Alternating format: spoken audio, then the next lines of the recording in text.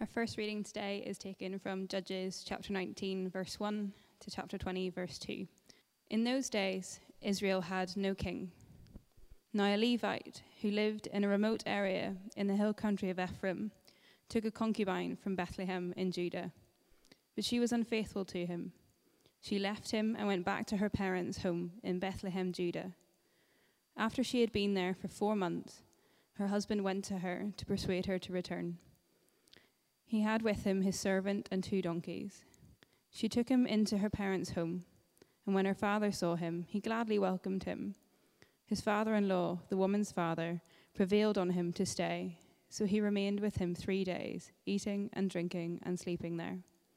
On the 4th day, they got up early, and he prepared to leave. But the woman's father said to his son-in-law, "Refresh yourself with something to eat, then you can go." So the 2 of them sat down to eat and drink together. Afterwards, the woman's father said, "Please stay tonight and enjoy yourself."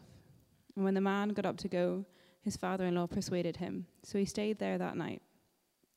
On the morning of the 5th day, when he rose to go, the woman's father said, "Refresh yourself, wait till afternoon." So the 2 of them ate together. Then, when the man, with his concubine and his servant, got up to leave, his father-in-law, the woman's father, said, "Now look, it's almost evening.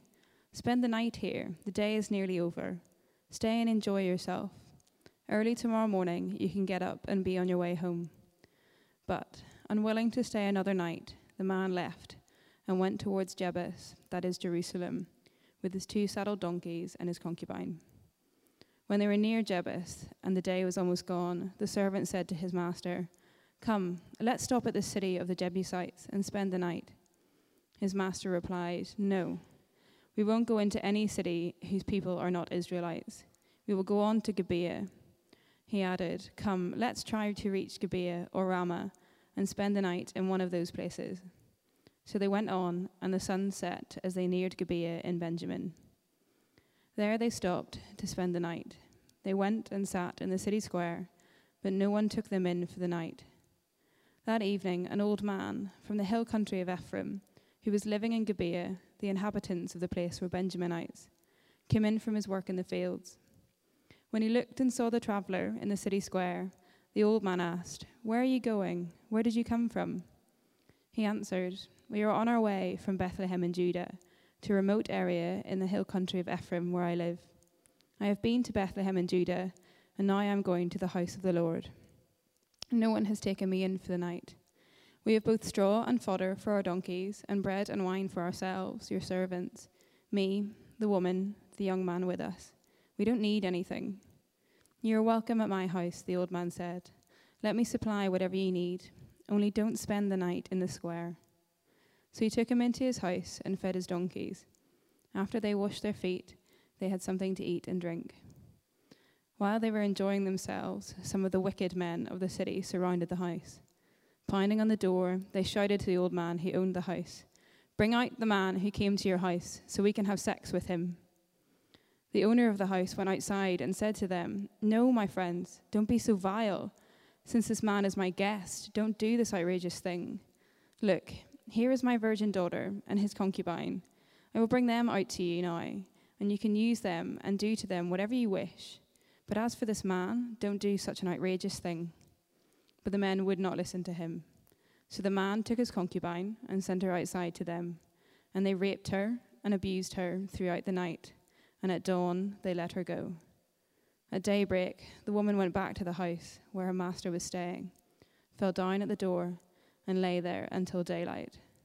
When her master got up in the morning and opened the door of the house and stepped out to continue on his way, there lay his concubine, fallen in the doorway of the house, with her hands on the threshold. He said to her, "Get up, let's go." But there was no answer. Then the man put her on his donkey and set out for home. When he reached home, he took a knife and cut up his concubine, limb by limb, into 12 parts, and sent them into all the areas of Israel. Everyone who saw it was saying to one another, "Such a thing has never been seen or done, not since the day the Israelites came up out of Egypt. Just imagine, we must do something, so speak up." Then all Israel, from Dan to Beersheba, and from the land of Gilead, came together as one and assembled before the Lord in Mizpah. The leaders of all the people of the tribes of Israel took their places in the assembly of God's people, 400,000 men armed with swords. The second part of our reading is chapter 20, verse 18 to 35. The Israelites went up to Bethel and inquired of God. They said, "Who of us is to go up first to fight against the Benjaminites?" The Lord replied, "Judah shall go first."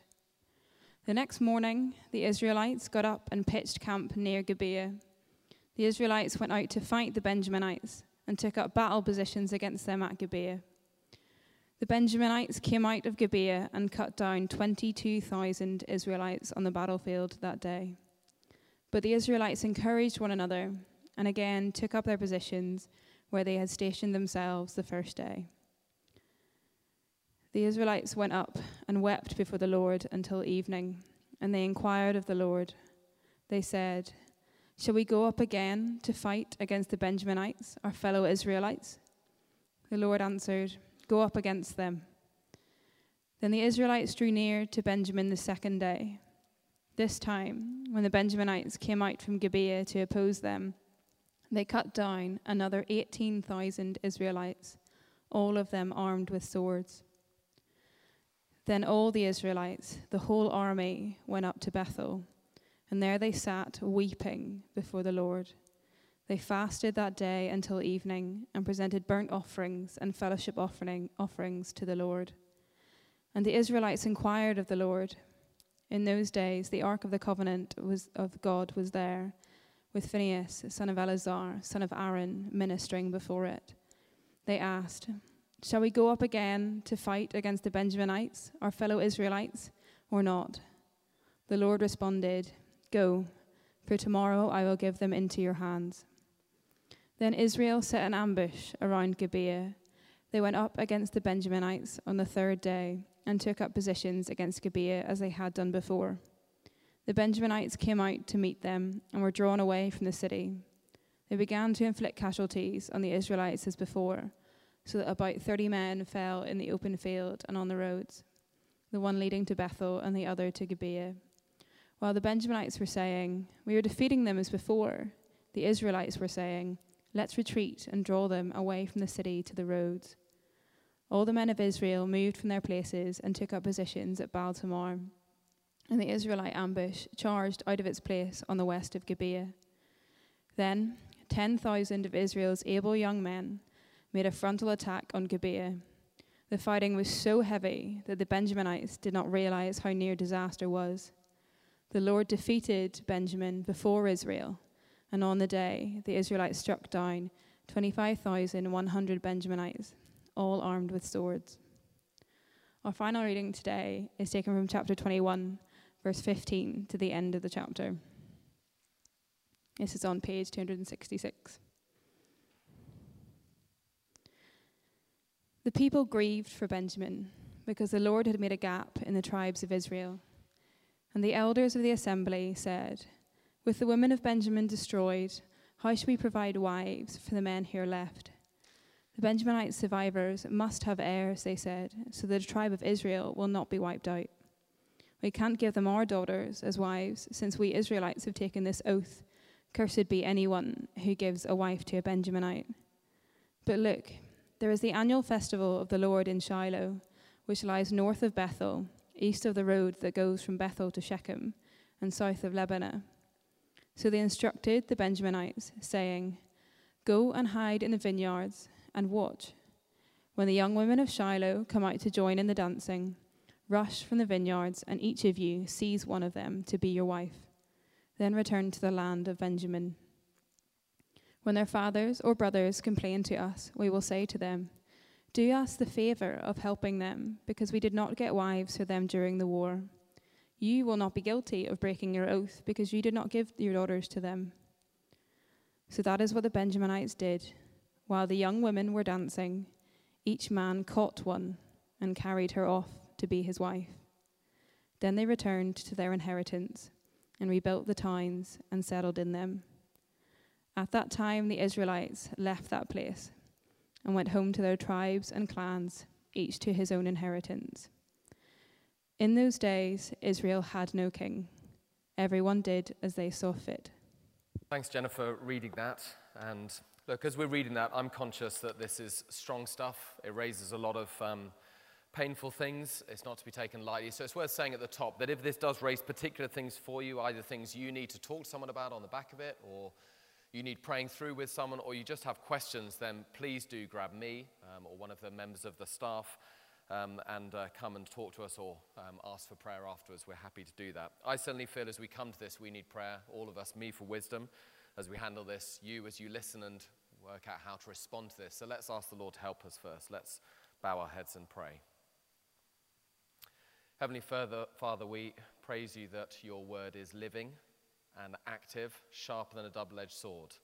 Sometimes, though, the cut feels deep, but we know, Lord, that you only make an incision like that to restore us and to heal us, because you are the great restorer, the great redeemer. And so we pray that as we hear this and see your word today, we might understand its implications for our lives, and you might help us to see how this leads us to the Lord Jesus Christ, to rely on him more fully and to trust him. We pray for his name's sake. Amen.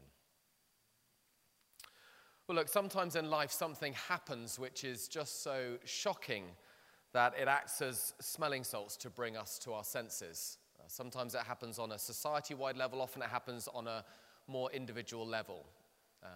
We've had a number of things like that in the news over the past 12 to 18 months. One thing that's not escaped your notice, I'm sure, is the level of knife crime going on in London. Last year was the bloodiest in recent memory, 135 deaths caused by knife crime across London. The first one of the year on my very own estate, just a few doors down from where I live. And it's caused people rightly to reflect on what's going on, because it seems symptomatic of much that's wrong in our society. And so people are finally starting to ask the question, what are we doing in our culture? What's going wrong in our society that is causing this to happen? And we don't even know what to do about it. It's acting like smelling salts to catalyze some really important conversations. Sometimes it happens on a personal level. I remember a number of years ago at a different church, I was meeting with someone one-on-one who was struggling with alcoholism. He was a very able, gifted young man. He was a barrister, and he was in complete denial about the alcoholism. It was plain to all that he was addicted, but he thought he was in control of it. He even turned up to the church weekend away drunk and with alcohol in his bag. And despite trying to talk to him about this, trying to urge him to get help and to go along to Alcoholics Anonymous, he kept saying that he was in control.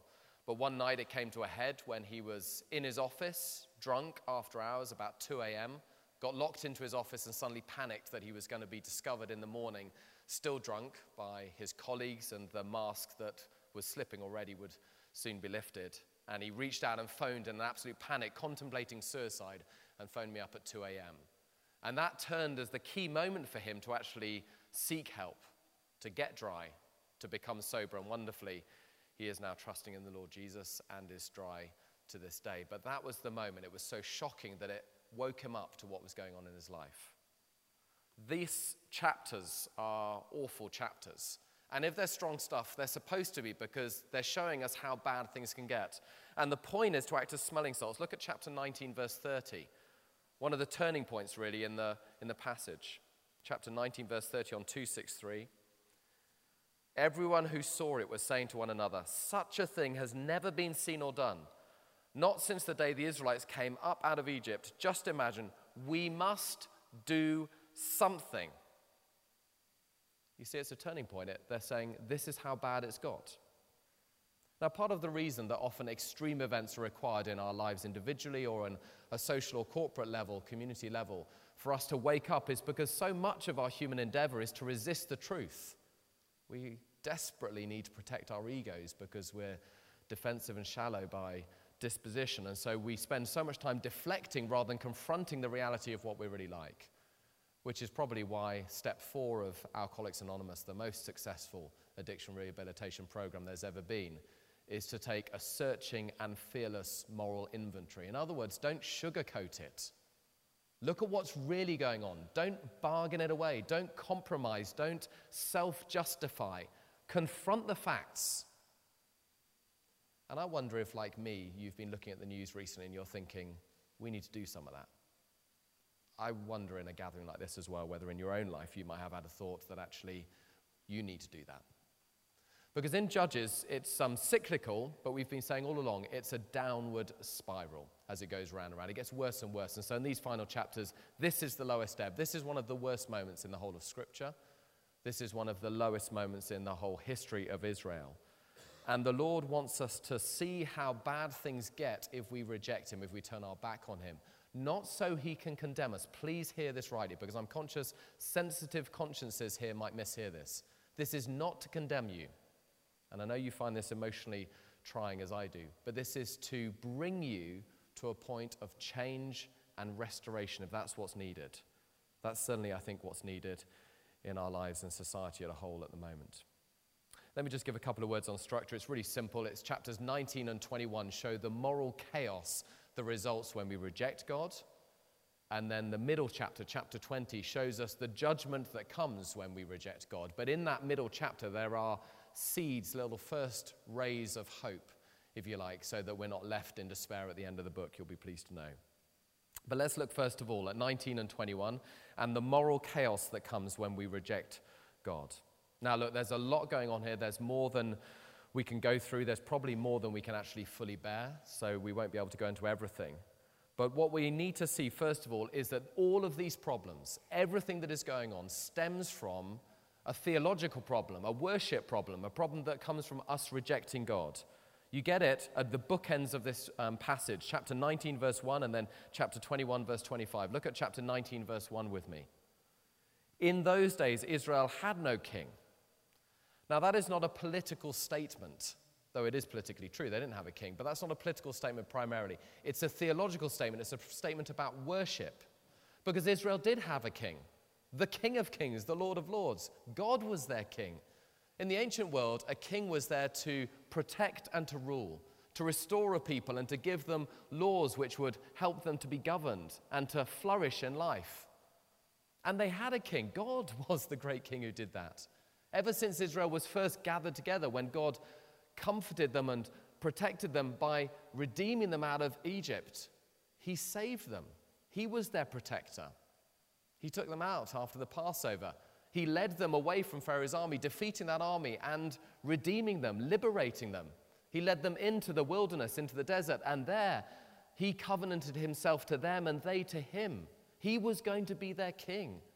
And like a king, he dwelt in the midst of them in a tabernacle. He wasn't distant or remote on cloud nine. He was right in the midst of them.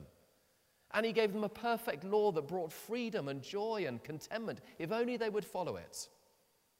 But as we've seen in Judges time and time again, they would not follow it and they would not follow him. They turned away from him, not because of any deficiency in God, but because of the perversity of their hearts. And then, as today, whenever someone turns away from God, they don't turn to nothing else, they turn to anything else. Israel had a king, but they turned to false gods, idols.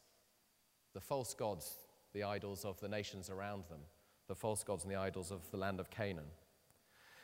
It is in many ways one of the great ironies of our time that as the secularism hypothesis has been pushed and we're told that people are becoming more and more secular, having turned away from Judeo-Christianity in the West, that people haven't turned to atheism or to nothing. No. Read the reports, look at the sociological analysis. They've turned to alternative spiritualities and to idolatry. In other words, they've turned to worshipping anything.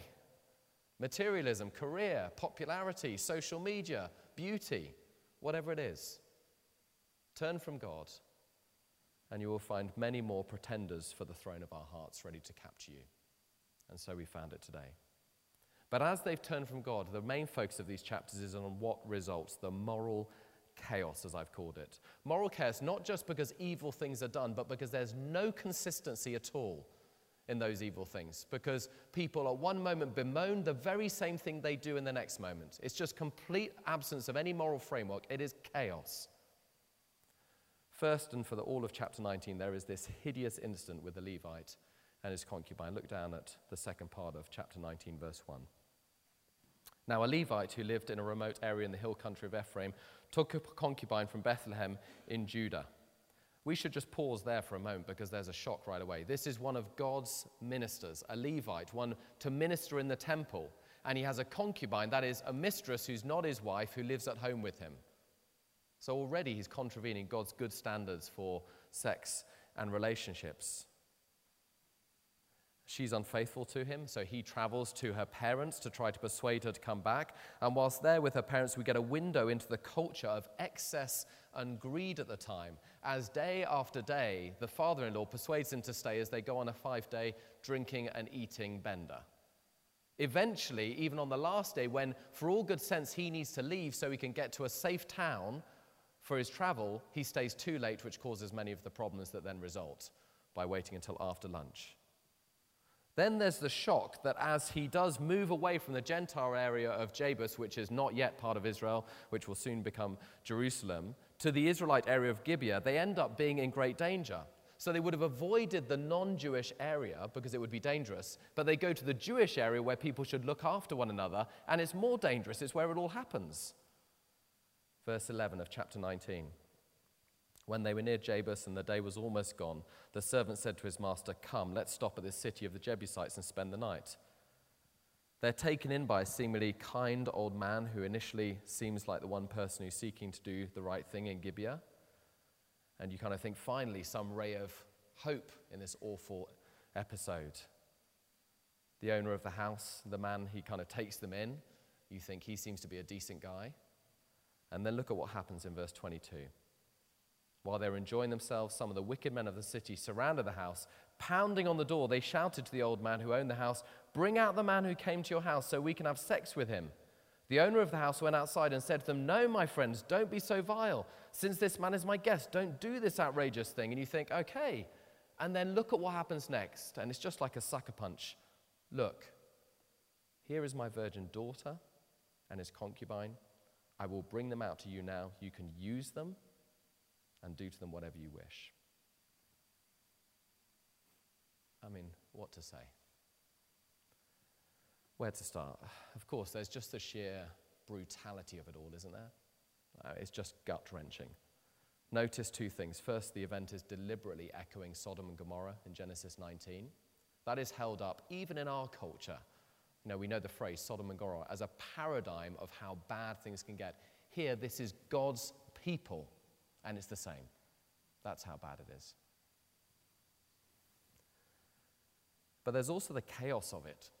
The old man who initially seems concerned to do the right thing is the very person who instigates the atrocity in many senses in the response to the mob outside. Take my virgin daughter, take the concubine, use them as you see fit. The wording is awful. Then there's the fact that as ever with moral chaos, it's always the vulnerable and the weak who suffer.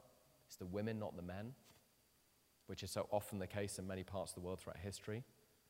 And then there's the awful, evil, callous response of the Levite in the morning, which couldn't have escaped your notice. He should represent God, but when his concubine lies there on the threshold of the door, seemingly clawing to be let in, how does he respond? Verse 28.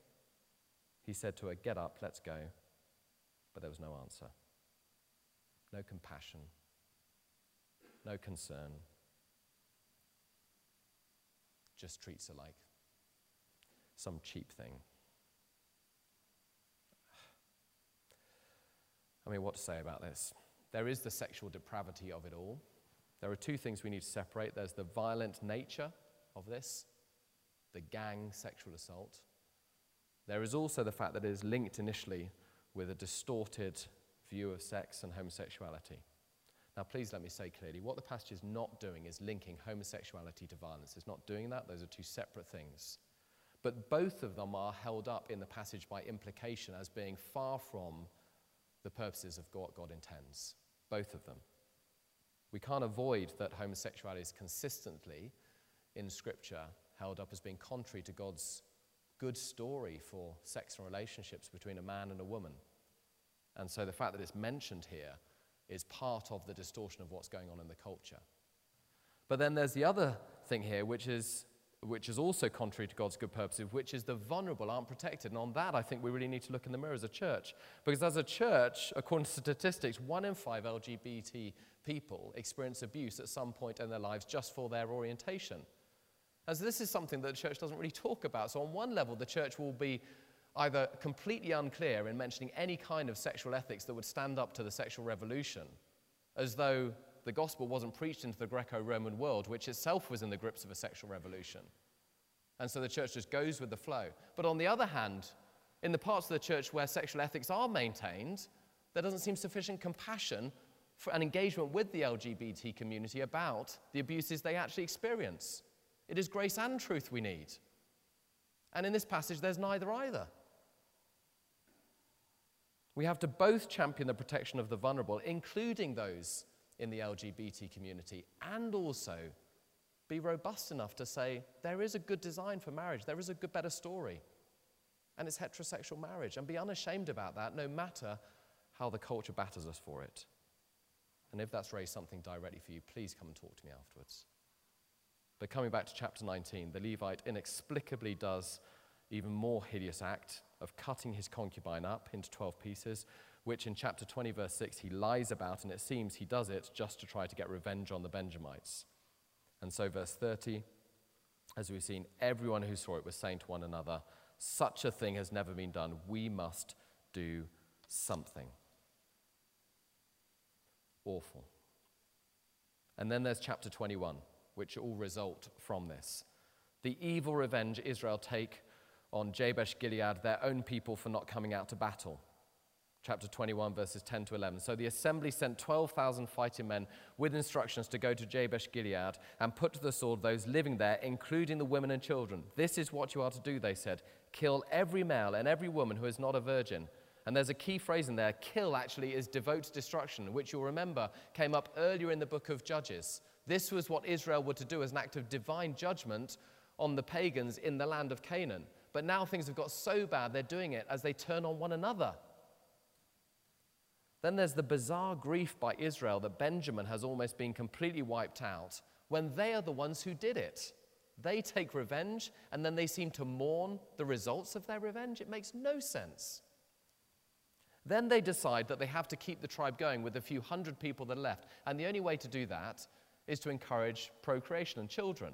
But they take this ridiculous vow in 21 verse 1 saying not one of us will give his daughter in marriage to a Benjamite. So where can they find wives for the Benjamites for the few that remain?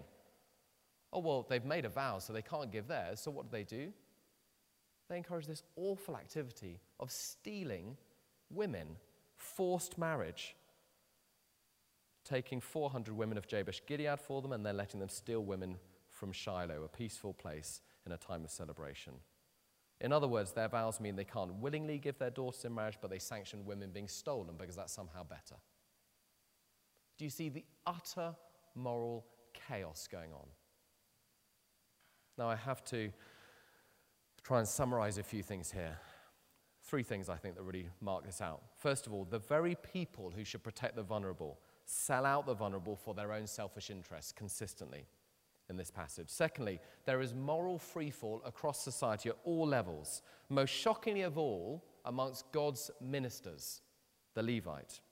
And thirdly, there is moral chaos. People are outraged about something, but totally blind to the fact that they are doing the same thing, if not worse. Can I ask you, does this strike you as chillingly familiar to our situation today? Let's take those one by one. First, the people who should protect the vulnerable sell out the vulnerable for their own selfish interests. Think of the racism and xenophobia expressed towards migrants and displaced people across Europe right now and over the past few years, particularly by the governments of Europe, governments who are put there in place to protect the vulnerable. That is one of the key functions of government. And they're so gripped to the populist that they often sell them out just to win a few votes. Are we not like them, guilty of sacrificing the vulnerable on the idols and altars of our own selfish interests? Then there's the moral freefall, most shockingly of all amongst God's ministers. We, like them, have seen an erosion of sexual ethics, lust, objectification, excess. But we're so cowed by public opinion in the church the very few people in the church will actually speak up for God's better story for sex and relationships. Or, on the other hand, successive child sex scandals show that when the church is really confronted with something scandalous in sex, it will sacrifice the vulnerable on the altar of its own reputation. And thirdly, moral chaos. People are outraged about something but blind to the fact that they do the same thing. Think of it.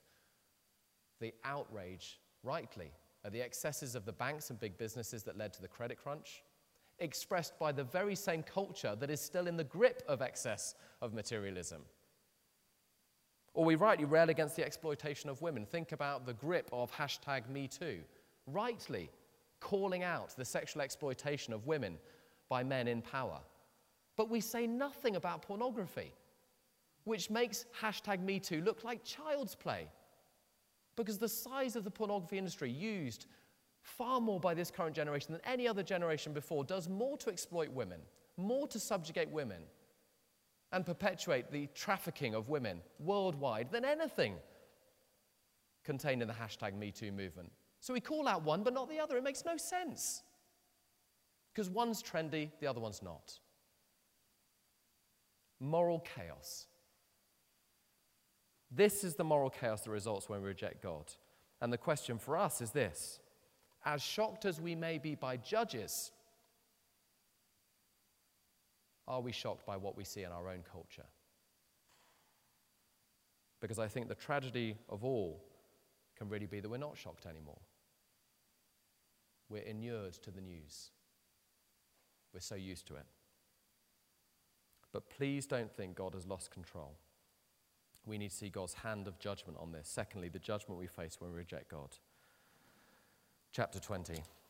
We need to read chapter 20 really carefully, because at face value you may think Israel are doing something right finally. They seem to turn to God, and you think, oh, thank goodness, they're doing something right. Chapter 20, verse 18. The Israelites went up to Bethel and inquired of God. They said, who of us is to go up first to fight against the Benjamites? The Lord replied, Judah shall go first. And so you look at this, you think, well, isn't this what God wants? He wants Israel to seek his will. Isn't that what they're doing? And God seems to approve of this course of vengeance. He says they should go up. But look carefully. Look at the question. It's not a genuine question. They're not saying, should we go up?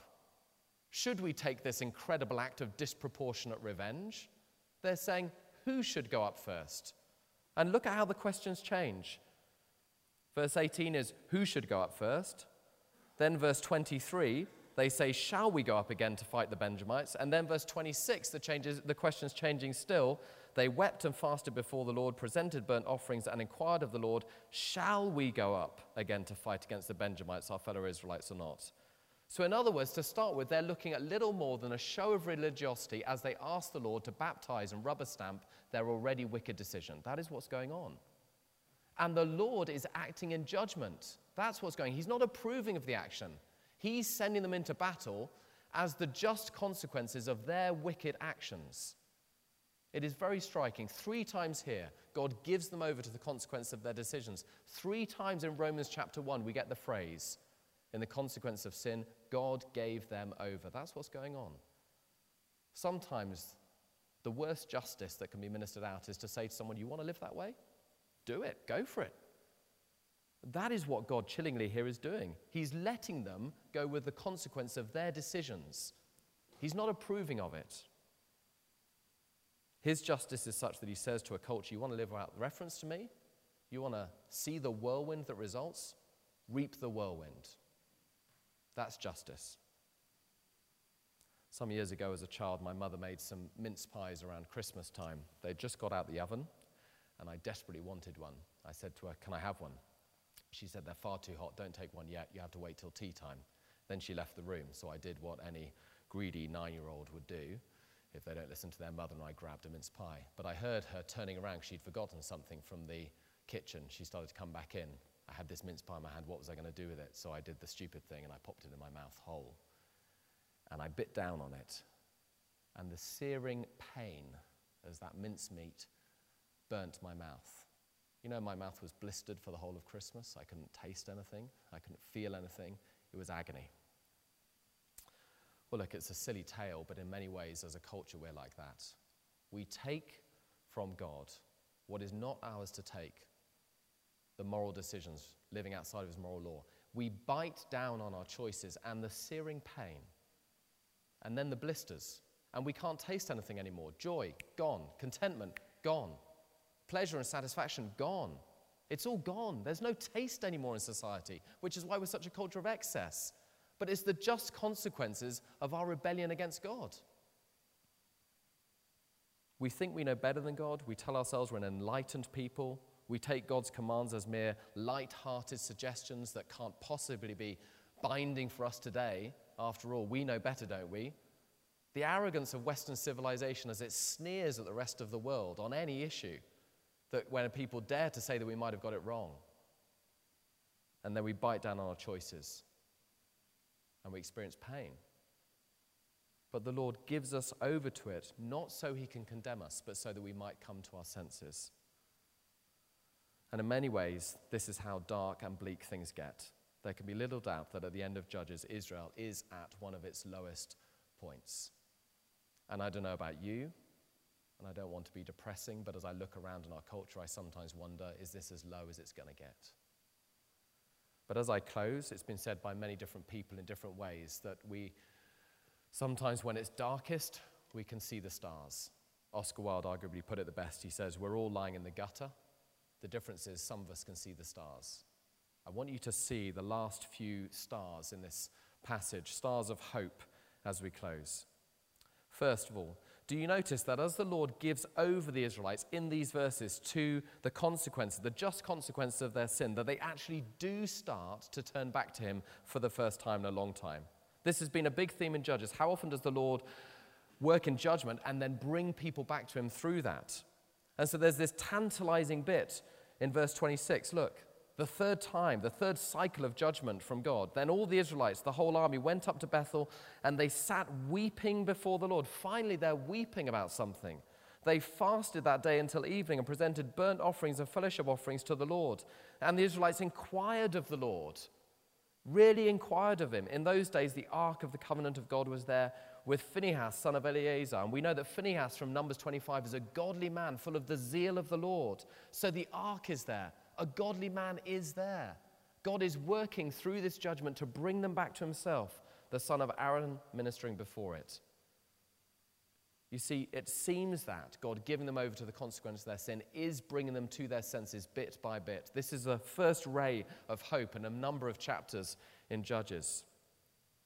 I have to ask, might that be what's going on in our society at the moment? Might it be that all the chaos we feel, all of the soul searching about what's going on and the mess and who's going to get out of it, is to bring us to an end of ourselves?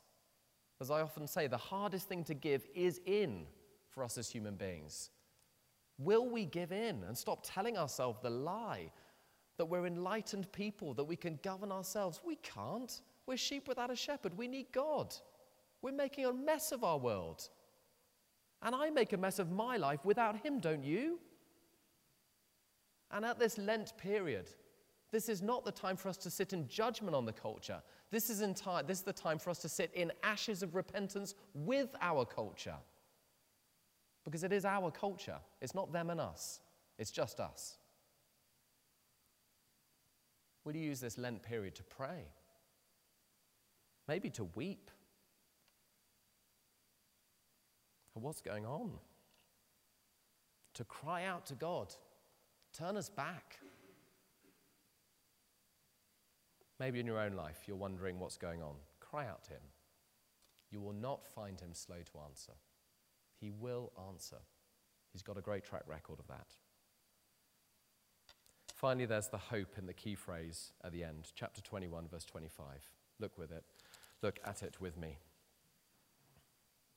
In those days, Israel had no king. Everyone did as they saw fit. Of course, on one level, it's a line of condemnation, not hope. But on the other hand, it implies the route to restoration, doesn't it? For if the problem is that Israel has no king, the question is, what could it be like if a perfect king came along? It's tantalizing because it implies that in Judges we've seen that the right judge for a period can bring about some semblance of restoration. And the judges are key because they're always of the people, so they represent the people. But the problem is that because they're of the people, they have the sin of the people, so they can't really save the people in a permanent way. So what Israel needs by the end of Judges is quite clear. They need someone who is of them, who can represent them. But they need someone who's not subject to the same faults and sin as they are. The Bible resolves that in the most marvelous way. Jesus Christ, fully human, he is one of us. He is God with us. He perfectly represents us, but he doesn't share our faults, our sin. He is without sin. He is fully God and fully man. When the judges are raised up, Israel is delivered. The better the judge, the more Israel is restored, but ultimately no judge delivers Israel perfectly. But what if there was a perfect judge? He could perfectly restore God's people, and so he does. Jesus, who unlike the judges in this book, delivers his people from God's judgment, not by dishing it out, but by taking the judgment that you and I deserve on himself. Jesus, who draws us out of the darkness, not by throwing people into the darkness and moral chaos, but by himself entering into that darkness on the cross. As he dies, he cries out, my God, why have you forsaken me?" He takes on the darkness so that he can draw us into the light. Jesus, who never sacrifices the vulnerable for his own agenda, but himself becomes vulnerable and is sacrificed so that we can be restored, no matter what we've done. Jesus is the true and better judge. He is the true king, the King of Kings. He's the only one who can offer us salvation and restoration. You know, there's a deep longing in every human heart for a king, the great king. It's why so much of literature is about that. The king who will return and restore all things. It's why we get so hope-filled with a new leader and then get so despairing when we see the reality that they're not perfect. But we have a perfect leader. Let me close with this. Hebrews 4:15-16.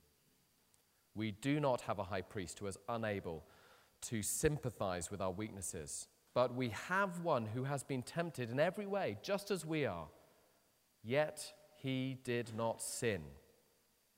Let us then approach God's throne of grace with confidence, so that we may receive mercy and find grace to help us in our time of need. So if you found Judges dark and disturbing, as we all have, if you've seen broken lives and broken heroes, then in that darkness, look up. Look to him, the morning star of hope, shining brightly. He is the perfect king we all need. He's the only hope for our culture. He's the only hope for us. May he bring us to our senses and turn things around. Let's pray. Heavenly Father, how we need Jesus.